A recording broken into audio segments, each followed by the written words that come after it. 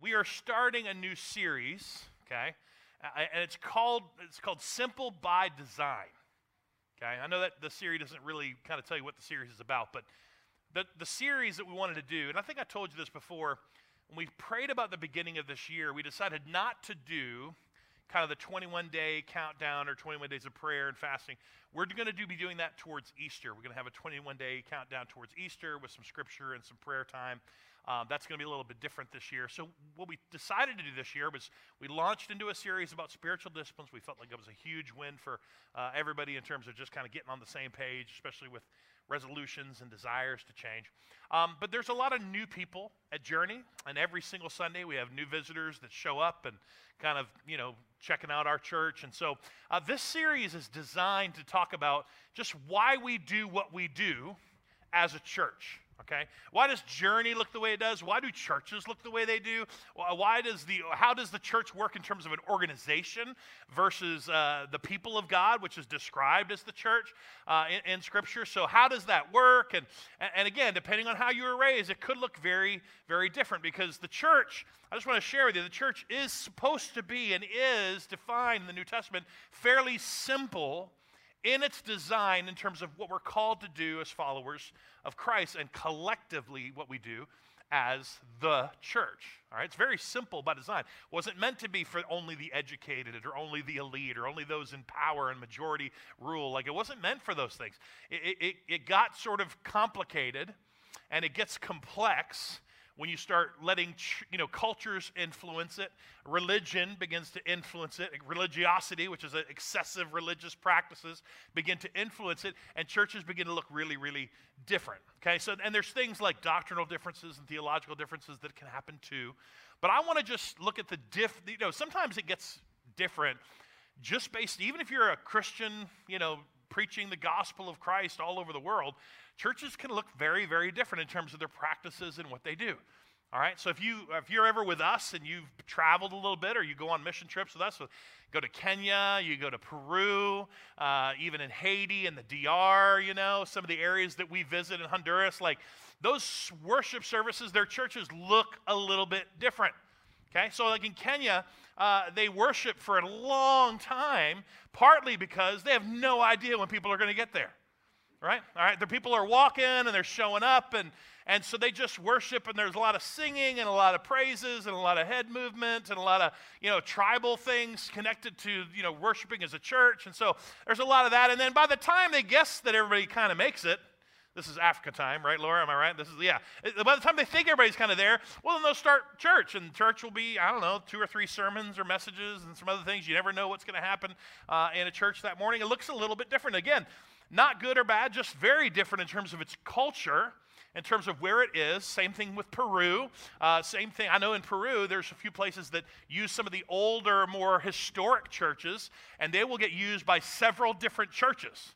Churches will meet in those buildings because there's not as many buildings, and so they have these old historic things. Sometimes they just meet out under a tree, or they meet at a corner or some public place. I know the same thing happens in the DR and in Haiti. Like, it's culturally, those things kind of influence what the church kind of looks like. Again, not what it's preached, but what it's kind of the practices and how complex it might be. Same thing is true with racial diversity. Same thing is true with nationalities when it begins to influence, especially here in the States or in the Western world. You could talk to Pastor Shin. Pastor Shin's here and could tell you that even in the CMNA denomination, he was raised in a Korean church, and so a Korean church looks very different in terms of their practices and some of the things they do than even just a normal CNMA church. And so you can start looking at that and be like, well, that's different, and they eat lunch every single Sunday. Wouldn't you love that? I mean, the women wouldn't love making stuff every day, but it's like that's part of it. They don't cook out. I went to my first African American gathering. I remember as a kid, my dad sang at a gospel church, and my dad sang my whole life. We traveled around and he sang, and so I just remember, like, I was, it was a little weird. It was a little more Pentecostal driven, so I think it was a different version of Methodist up there. And Somebody ran for the first time in church. Wasn't used. I'm a Baptist boy, wasn't used to that. Somebody ran a little bit. There was a lot more noise than I was used to, There was a fresh fry afterwards, and that was still good. But then, I shared that one day with Pastor Theo, and he's just like, Matt, you don't know enough about Black church. And I was like, well, tell me more. I'd love to know more about Black church, And so there are racial and national. Up the road at Grace Covenant, there's a Romanian church that meets there, and so they have a really interesting prayer service that happens before their worship service. And the way in which they do it is very, very different. Very, very different in terms of what we might be used to. And so again, these are all things that influence what church looks like, feels like, is experienced like. In the Western world, in the modern, more Western world, what largely changes how we function as an organization is because we are sort of in a service culture. Okay, and have been for years. We're in very much a service culture, so there's an high expectation of being served. If you don't think that we live in a service culture, just think about the public places you visit, okay? Like a public park. If it was trashed, if something was broken, if there's something, what's your first thought? Somebody ought to come fix this. Am I right? Yeah, you don't think about you fixing it. You think, well, somebody does this, and I should probably call the city and get the city out here to come fix this. That's just a part of our service culture. So what tends to happen is that in the Western world, our churches tend to be heavily staffed in comparison to some of the other parts of the world. They're heavily staffed we have kids pastors and music talented pastors and leaders, and we have lots of things going on because it's very organizationally efficient. And so, that's just a part of our church culture, if you will. And some of the complexity that shows up in the service culture in the West, it's not bad. Like, don't hear me say that's a bad thing, because that's what we live in. Like, we can't change that we live in that. It gets bad when it begins to muddy and sort of make complex the message of the gospel, or the message of what we're called to do as the church. What it looks like in terms of our responsibility as the church. Not in terms of the church as an organization, but living that out as the church. And so this isn't brand new, guys. Like, it's been happening for years. A lot of the New Testament scriptures are Paul addressing the churches, because complexity began to show up in their church, and he began to try to remind them and clarify for them and help them understand, no, this was simple by design.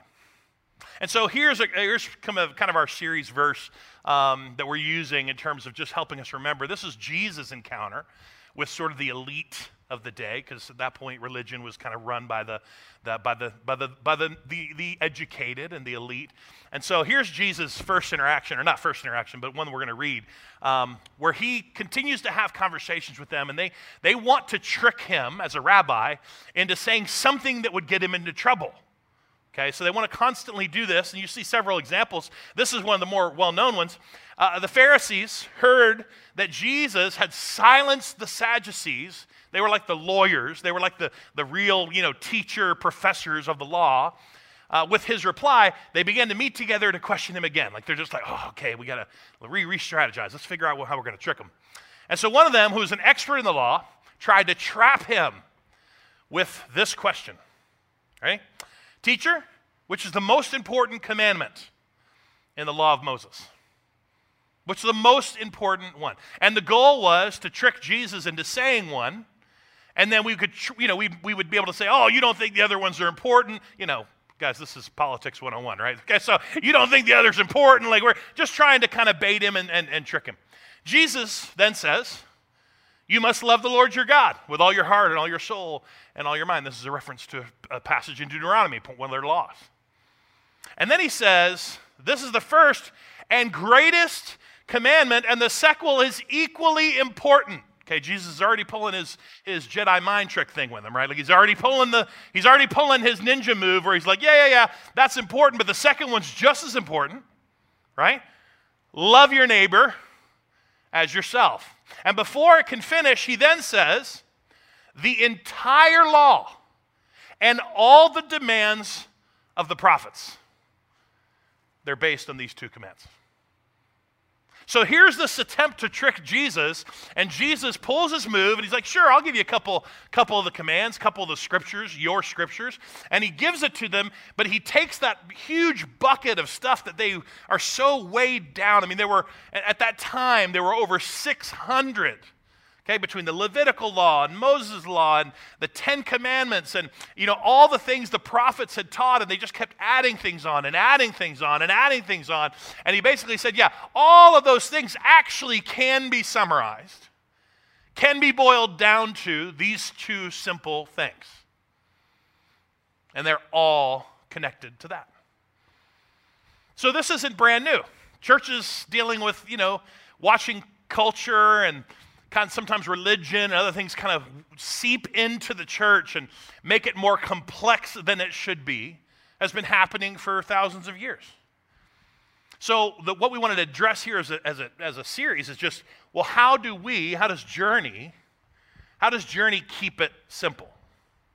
Like, our desire is to be very much like what Jesus just did with the disciples, is kind of boil it back down and clarify it, so that it isn't for the educated only. It isn't for the elite only. It isn't for the 501 level Christian only, because the message of Christ was meant to be carried by the least of these to the ends of the earth. That's how simple Jesus made it. And so here we are. Well, how do we fight to keep it simple as a church? And so I'm going to walk you through really quickly today just our mission and vision statement as a church. Why we say what we say and what it means for us. And then I want to walk us through kind of our 4 steps, if you will, or 4 characteristics of a disciple, a follower of Christ, and how that really plays into our strategy. And our strategy, guys, is as simple as it could possibly be. I mean, again, we fight to keep it simple. But I'm going to walk you through that today. If you've heard it before, just, this is just to clarify and remind you. Again, there's a lot of new people in our church, a lot of people that we want to make sure they know what kind of church we are and why we do what we do in terms of this. So it's kind of an overview today. Here's our mission as a church. And you'll see it when you walk into to the church on the little wood wall there, right? We exist to humbly point everyone to absolute hope. That's it. And we were very, very careful as we prayed through and worked through the language of this that, we wanted to make sure that our mission tied to the mission that God has, because our mission needs to be his mission. And so we really didn't want it to be too complex, because it's not complex. It's simple by design, that we exist, right? And humbly is a word we put in there because we saw, even when Paul said Christ did not consider himself equal with God as a thing to be leveraged, he said he humbled himself. Right? He humbled himself to do what needed to be done. And so we take a humble approach because we want to look more and more like Christ. So we humbly point everyone. Everyone is a strong word because we do not pre-qualify who gets to hear the good news. We do not pre-qualify who gets to be a recipient of Jesus. Everyone gets that. And then we clarify and actually kind of help people understand the hope we're talking about is not hope for humanity. It's not hope in our government. It's not hope in each other. It's not hope in our systems. It's not hope in our money. That it's pointing us to an absolute hope of which there is only one. And that's Jesus Christ. So that's our mission. And we wanted it to be the same mission whether it was you personally or us corporately. Right? Us collectively. It's the same thing. This is the mission God's called you and I to individually. And if you were to say, well, what's the job of the people in the church or the church itself? It's this. Okay, that's our action in terms of what we're doing. Our vision statement, we decided to let it kind of primarily identify our discipleship process. Like, what's it look like? What's the result of us living out missionally what we're called to do? The vision we have is that we are the transformed people changing our friends' lives by this absolute hope. That's our vision. Our vision is to see people who are being transformed because of who Christ is.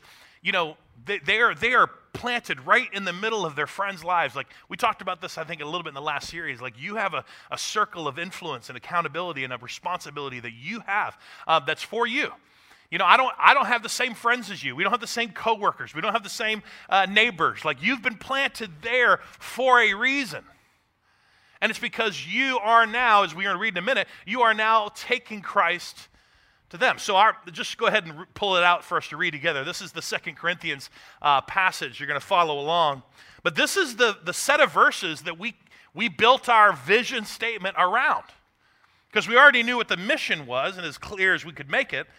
And this is our vision. Our vision was to see what Paul describes to the church in Corinth happening in our life and in this church. So I'm going to actually start in verse 16. I'm reading from the New Living Translation. It says, "We've stopped evaluating others from a human point of view. At one time we thought of Christ merely as from a human point of view. Oh, how differently we know him now. This means that anyone who belongs to Christ has become a new person. The old life is gone.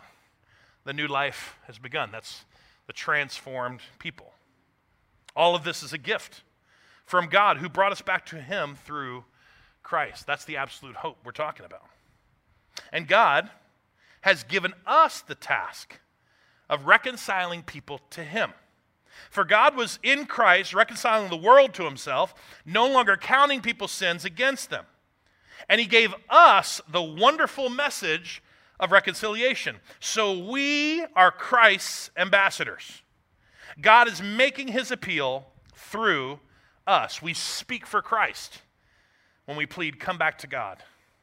For God made Christ, who never sinned, to be the offering for our sin, so that we could be made right with God through Christ. I mean, this is just our easiest way to say, this is it. Like this is what Paul's describing to the church in Corinth, is what we want to see happen in the life of our church.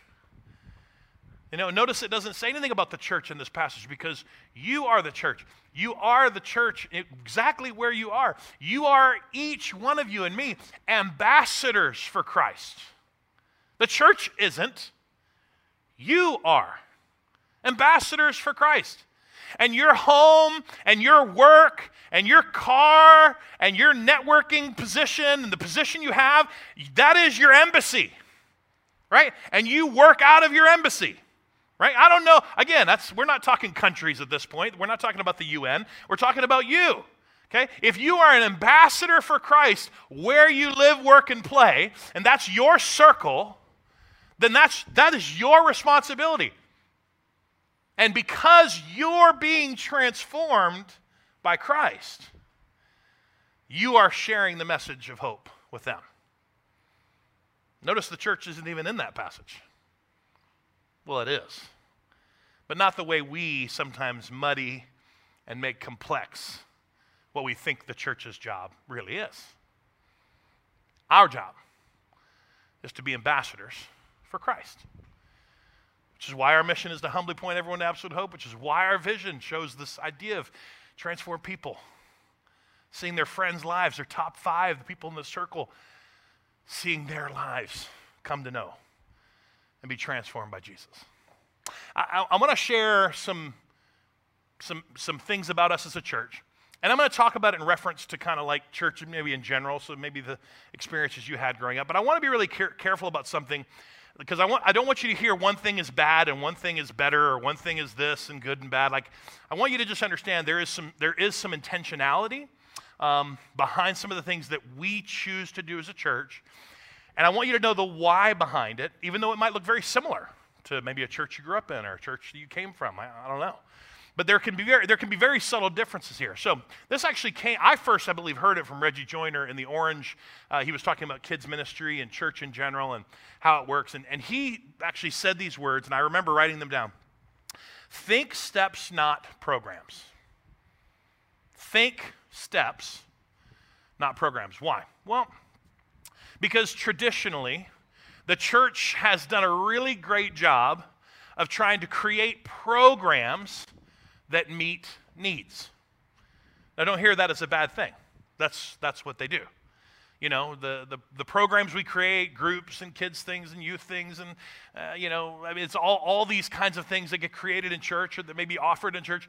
They do usually meet a felt need of some sort. So that's what programs do. The problem that comes when traditional churches have sort of made those environments sort of all about those environments. And people can get stuck in those environments for years and years and not really see any change in their life. Whether it's a Sunday school class or a choir or, a Wednesday night program or like whatever it may be. Like those can often be. Why? Because the church gets really satisfied sometimes by just getting people together. That's so short-sighted, but a lot of times churches, even when they have intentional goals, all they really, if we can just get a few of you guys together, that'll be a win. Right? Get a few of you in a group, get a few of you in a class, get a few of you ladies together, get a few of you men together, get a few of you, and if we can get the little programs and make them, fancy and shiny and get you to come together, then that is a win. But something bigger than that drives us as a church, and that is it taking you anywhere? Is it a step that's taking you anywhere? Because it doesn't matter what programs are going to meet needs, but are these programs being provided? Are they being initiated? Are they being a part of your church because they actually take you from this point to this point to this point to this point in your faith? That's what we mean by thinking steps, not programs. So it doesn't make any difference if they look similar maybe to the way in which you grew up or a church in which you're experienced with. It might be different just from the intentionality that we don't want the program to serve itself. We want the program to be a step for you. The fact that you're growing and changing and maybe the programs change with you or the things you need begin to change, that's actually sometimes a really good thing because you were never meant to be stagnant. It was never meant to stop because that's not what growth does. We'll talk about that in a minute. But here's to make it simple, right? 4 legs on this table here. Some cross bracing, 4 legs on a stool, 4 wheels on a car. We just basically broke up kind of what we felt like the marks or the identifying factors of a disciple, of a follower of Christ. What does it look like? And we use 4 phrases. Again, that's just to make it simple. It's not to give you some sort of level. It's not 501 level leadership and, those kind of things. It's all 4 things are needed in the life of a follower of Christ. Right? We do talk about them sometimes, like the first one is partnering. Partnering, this is the first phrase we use, partnering brings community. And we do sometimes talk about this initially because it's kind of the easiest one to grab a hold of. We feel like partnering is this idea of being a part of the community of faith, and it brings community to your life. To be a part of the family of God, to be a part of the local expression of the church is a huge deal. And there's a purpose for it. Here's just a couple passages that we pull for this. This is Matthew, Jesus talking about the fact that where 2 or 3 are gathered in my name, the followers of my name, I am there among you, because this is what brings the power of God in and through us. Not that the Holy Spirit doesn't already reside in you, but there's something beautiful that happens when God's people do come together. And Jesus said this very clearly. That's when I'm there. Like there is a specific thing that I'm going to do in your midst. And then in Ephesians, Paul is telling them about the church itself. Like there's spiritual gifts and leadership in the church. This is in Ephesians. Go ahead and pull up Ephesians. Now there are the gifts that Christ gave the church, the apostles, the prophets, the evangelists, and the pastors and teachers. There's these gifts that God pours out to the church body. And then he says, keep going, the responsibility, right, of these gifts in terms of the church is to equip God's people to do his work and to build up the church, the body of Christ. Now, we know that Jesus said he was going to build the church, so don't think of it necessarily from the standpoint of Jesus said, I'm going to build the church. But he says, look, we're going to be given gifts and things that, in terms of how we gather together in the community of faith, I'm going to pour out some gifts on the church, and the church's role is to equip us to do the work that he's called us to. I'm going to equip, these things are going to be, so then again, how do you align what you're doing for programs and things like, well, does it equip us to do what he's called us to do? Does it help us do that? So how, 3 steps that we say in terms of partnering. You can be on a team, which is like volunteering. You can give financially to the mission and vision of the church, and you can engage in community through groups or classes or whatever we offer that engage you in the church's body, in the community. So it's very easy to partner. But we say, look, that's just part of this following of Christ because he gave you the church for a reason. Not just because that's where the power of the kingdom is going to be found, but also because that's how it's going to help you, equip you to do what he's called you to do. The next one is growing, and growing brings change. Like anytime you want to see growth in your life or change in your life, you're going to have to do something to help you grow. This is the same physically as it is spiritually. We just spent the whole series talking about spiritual disciplines and practices that help us grow. And this is a passage, we've read here 1,000 times because we will continue to come back to Paul's definition, if you will, of what that transformation looks like. He says, don't conform to the pattern of this world, but be transformed by the renewing of your mind. Don't conform to just the human reasoning. Don't conform to the cultural influence around you. Don't let your church, don't let your people, don't let individually conform to this. Continue to let God transform you by changing the way you think, by renewing your mind. It's one of the reasons our group, small group culture here is not strictly based off of need. It's not just based off of need. Well, we need to have a grief care group, and we need to have this care group, and we need to have a financial group, and we need to have some other, some groups that go to, just fellowship groups and things like that. It's like, that's great. No, I'm okay with meeting needs, but they have to be driven by Scripture. They have to be, right? We have a financial peace university that's driven by by the fact that it's, help you understand how to manage your money. But he's helping you understand your money based on what Scripture says. The same thing with Marte's class. When you want to invest and you want to see your money grow, there's a purpose to how you steward God's resources. That's the purpose of that. We have a couple new groups that Mike says are starting. You can talk to Pastor Mike, but I know we're talking more about it in the series, but we have a couple new groups. We have some small groups existing that will continue to add people and new groups that will start over time. This is great that you get together, okay? One-on-one life and friendships is awesome, right? But the reality is that every one of those groups is going to have something where you're reading the Bible together, you're studying the Bible together. Why? Because we need you to move forward. The goal is not for you to get together. The goal is to grow and change and continue to renew your mind so you continue to be more and more like Christ because you're his ambassador. Now, I will stop here just for a second. This tends to be where a lot of people in church culture, in church world, they can get stuck here. And some of that comes from some of that excessive religious practices, from the legalism of past churches and past experiences. Some of it comes from the conforming to culture and the culture's influence in the church.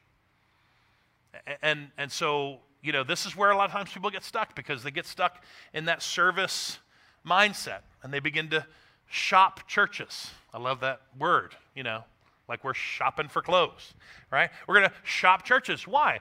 Well, because we want to see if there's a better place that will serve me. Again, the service culture we're in is just what we're in, but it tends to influence and get us stuck here. So we change, we don't really know how to partner, we get stuck in this complexity because we don't really know how to partner, we get stuck on our growth because it all sort of becomes about us. And sometimes we need to be reminded of the simplicity of what we're called to. So I'm going to read to you very quickly just a few passages from Paul's letter to the church in Ephesus. Ephesus had a huge problem. Ephesus had a very, very influential culture. All right? And Paul wanted to continue to challenge the church in Ephesus. Look, don't let the culture influence you. You're the ambassadors for Christ. You're called to influence culture, which eventually they did. Eventually, they did actually change the city of Ephesus. They actually changed some of the cultural dynamics of that city. It's phenomenal to read its history. But let me just kind of start where he starts. This is actually in chapter 4, and this is a little bit of a train of thought where he's kind of helping the church remember that it's simple by design. I'm a prisoner serving the Lord, and I beg you to lead a life worthy of your calling, for you have been called by God. Always be humble and gentle. Be patient with one another, making allowances for each other's faults. Why? Because of your love for one another. Make every effort to keep yourselves united in spirit, binding yourselves together with peace. And he says why this is so important, because there's only one body and one spirit, just as you have been called to one glorious hope for the future. There's only one Lord, one faith, one baptism, one God, and Father of all, who is over all, in all, and through all. Paul's just going to instill in them and remind them of the simplicity that Jesus came to give, the least of these, to take his message, his good news to the ends of the earth, which is there is only one God. It's the only thing that matters. It's through Christ that all things are done. One Lord, one faith, one baptism, that's it. Stop making it more complex. It doesn't need to be complex. It wasn't complex when it started. And then he goes on to say this in chapter 4 to the church. He says, don't be fooled. Chapter 4, this is the next section. Yeah, we will no longer be immature like children. We're no longer going to be immature. Why? We're not going to be tossed and blown about by every wind of new teaching just because it feels better. Maybe that new teaching feels like it aligns us better with our neighbors and our friends. We're not going to be blown about by that. He says we're not going to be influenced when people try to trick us with lies so clever they sound like the truth. No, instead we're going to speak the truth in love, and we're going to grow every way more and more like who? Just say it out loud. Yeah, Christ. That's the goal. Grow every way more and more like Christ. Who is the head of the body? The church. The only time the church is mentioned in this is when he's like, look, this is the goal. Don't be so kind of influenced by culture, by what's not true, even though it sounds really appetizing. Right? It's for you to become more and more like Christ. And listen, that's every church's true goal, right? It should be, right?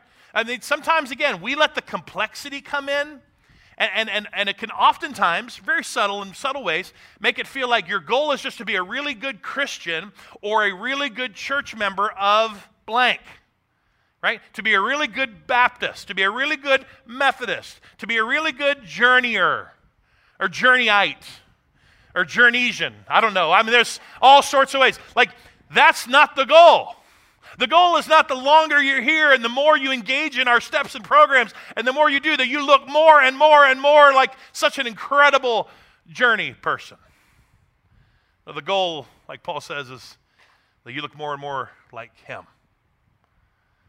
So then he says, again, this is chapter 5. Then he says, don't be fooled by those who excuse these sins. Don't be fooled by those who want to choose to live this life outside of God's ways. The anger of God's going to fall on them who disobey him. Don't participate in these things that people do. And then I love this. He says, for once you were full of darkness, but now you have light from the Lord. Live as people of light. For the light within you produces only what is good and true. Like, this is the light within you that comes from God, produces what is good and right and true. So before I close this up, this is right. This is where most people get stuck. What a church is offering, what does it look like? What feels this? What feels that?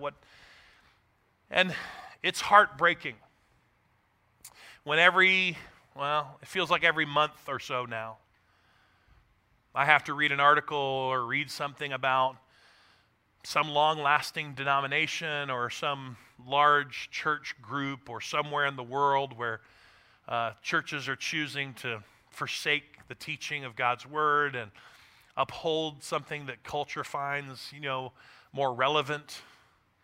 I think last month was the one I sent to the staff last month was when the church in the UK, it was the Methodist church in the UK, said basically that husbands or wives just using those phrases now is found offensive. So we had to get rid of those. And when you see that, like I sent it to my staff, and they respond the same way you do, which is like, Matt, that's fantastic. I wish I didn't know that. Yeah, this is what they say to me too. Thanks, Matt, for sending that to me. Now I can never not know that that's happening. But the reality is that for me, and it's not to spread any type of hopelessness or just gossip, it's for me to say, look, I think every church at one point or another had its simple. The simple message of one God and one faith and one baptism. And it's the complexity that we allow to happen over time that brings churches to lose their understanding of that they have the light.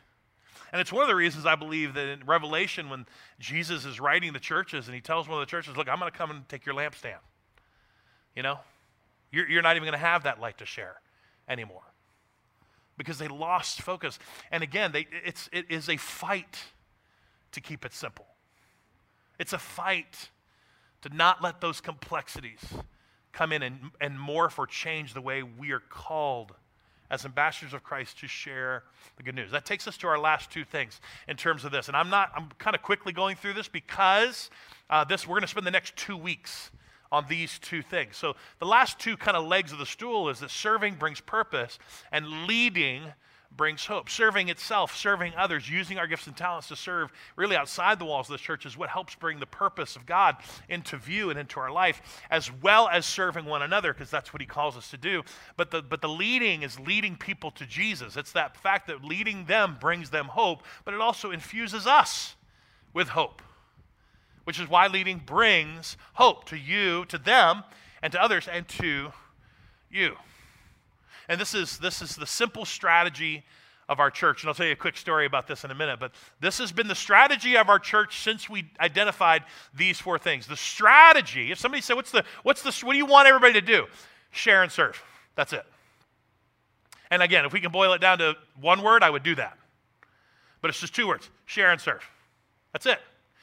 Share your faith, serve others. That's what you're called to do. It doesn't matter a hill of beans what Journey decides to do or not do in terms of programming. It does not change what you are called to do. Share and serve. It doesn't change the church what we're going to try to continue to equip you to do. Share and serve. That's it.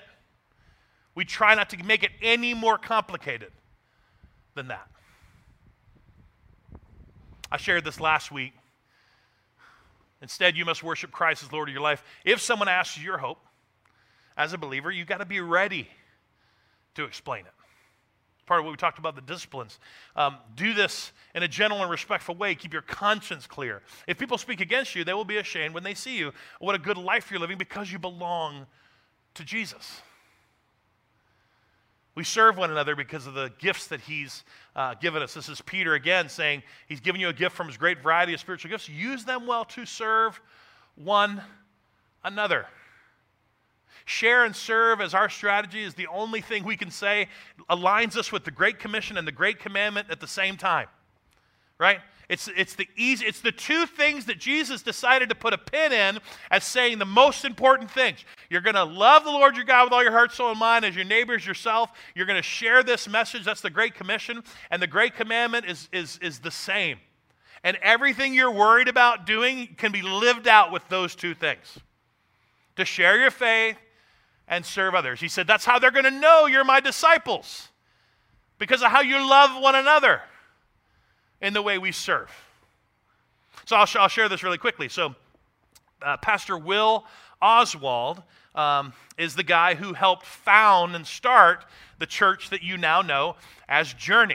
Okay, this is back in 2000, 2001. He came to the Huntersville area, and many of you guys, some of you might know Will. You were here long enough, but many of you don't. So Will Oswald came, and he was here about 10 years as our senior pastor. He actually walked the church through a merge, which is where Journey comes from. We actually merged with the church. Our church was called Charlotte North Fellowship. We called ourselves CNFers. Wasn't the best idea, but that's what we called ourselves.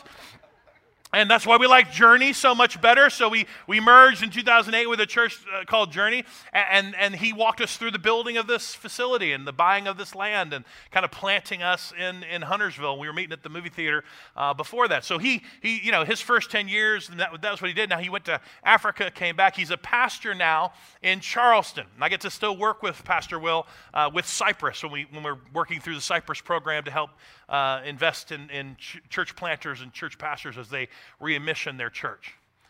So I was talking to Will. He came. We had a 20th celebration back in 2016, and he had come back for that. But we did our 25-year celebration a couple years ago, and I asked him to come speak. I was like, "Hey, Will, we need you to come back." You know, this is like I grew up with homecomings. You guys remember homecomings? Like I grew up with homecomings. I was like, "Hey, Will, I want you to come back and speak. Come speak and teach." He said, "Okay, cool, no problem."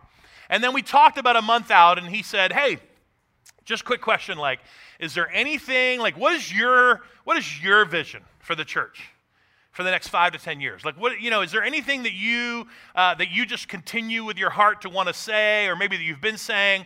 And he said, "You know, is there anything that I can say, maybe in a different way, or say for you that would kind of help push that forward?" And I remember just going like, "Oh man, that's great." And you know, when somebody asks me something like that, my brain just goes wild with like all the thoughts and visions and ideas, and I have a billion ideas, right? Like, so I'm just thinking through it, and we actually had to talk to each other later that afternoon, and by the time we got back around, I just remember telling him, because he said, "So did you think about that?" And I said, "Yeah, I don't know what else to say than share and serve.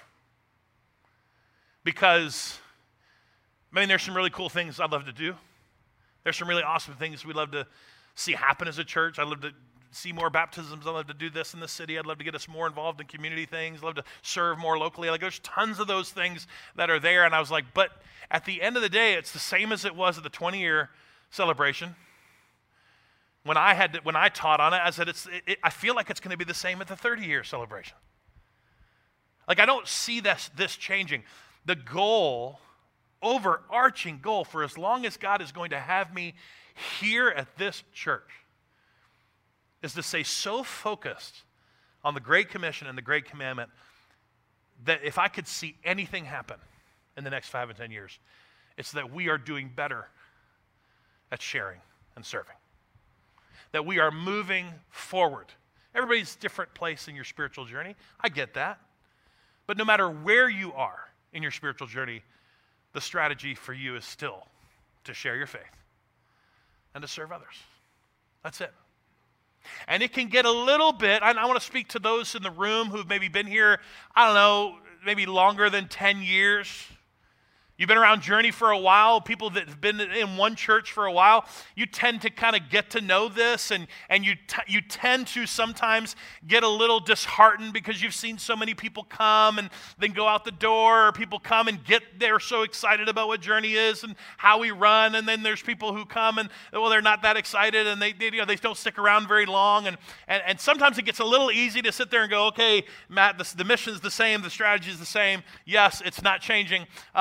Okay, well, you know, sometimes I get a little put out with people. You know, I get a little disheartened sometimes that this is still the strategy that we're pushing this uphill."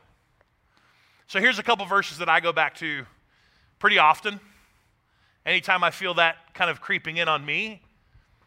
A couple passages that tend to lift my spirits. Paul, ending his letter to the first church in Corinth, he asked them to be steadfast and immovable, always abounding in the work of the Lord, knowing that in the Lord your labor is not in vain. Right? Like the work isn't in vain. You know, I went back to this a lot during COVID, because during that year, I mean, I love y'all, I do really do, but during that year, I couldn't make a single decision that made anybody happy, like at all. Okay, so we're doing our best to keep the church together, to keep pressing forward, to keep, again, equipping and providing resources and trying to meet needs and trying to gather when we could and those things. And I just continue to be like, everything feels like it's in vain. And I had to continue to constantly be reminded that no. Like, steadfast. Always abounding in what God's called us to do. It's never in vain. Never. That work that's in the Lord. And then here, you've probably seen this one before. This is Galatians. It says, "Let's not get tired of doing what is good, because at the right time we will reap a harvest of blessing if we don't give up." And so maybe this series is a way of saying, look, we're not giving up. This is share and serve is going to keep going. It's going to keep being our strategy. It's our hands to the wheel. It's our feet on the ground. What we plan to do with every single person that comes in and through this church for whatever season that God has them here, that's going to be the message that they're going to hear.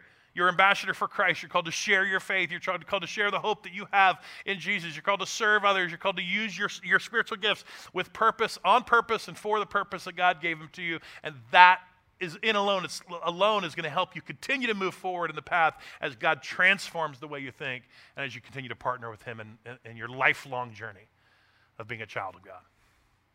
It's not going to change. We're not going to give up. But I do have to remember sometimes that our job is a lot of sowing. It's a lot of sowing into the harvest.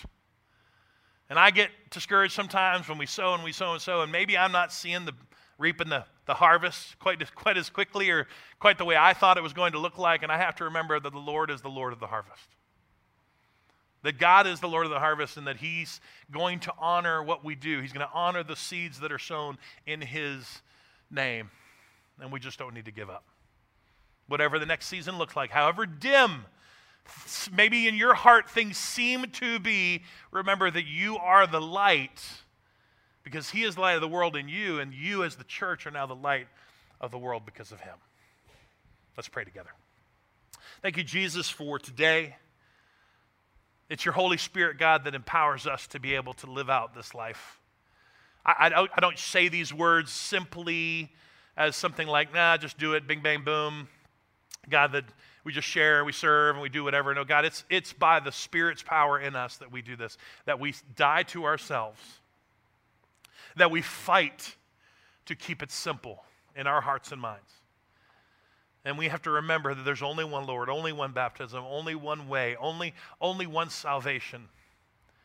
And it's driven by the Lord who's in all and through all and sees all. And so, God, I pray today that as we as a church are moving forward, we as a church kind of work through how that looks for us to share our faith and serve others in love. And what does that look like as it brings community and growth and change in our life? I pray, God, that your Spirit would be doing a work in us and through us. That it would be different this year for us. That maybe it's just thinking steps and not just gatherings or programs, but maybe it's thinking through us, our own personal lives. Are we really being the ambassadors you've called us to be? I pray your Spirit is doing that work in our hearts and lives. In your name, Jesus, amen.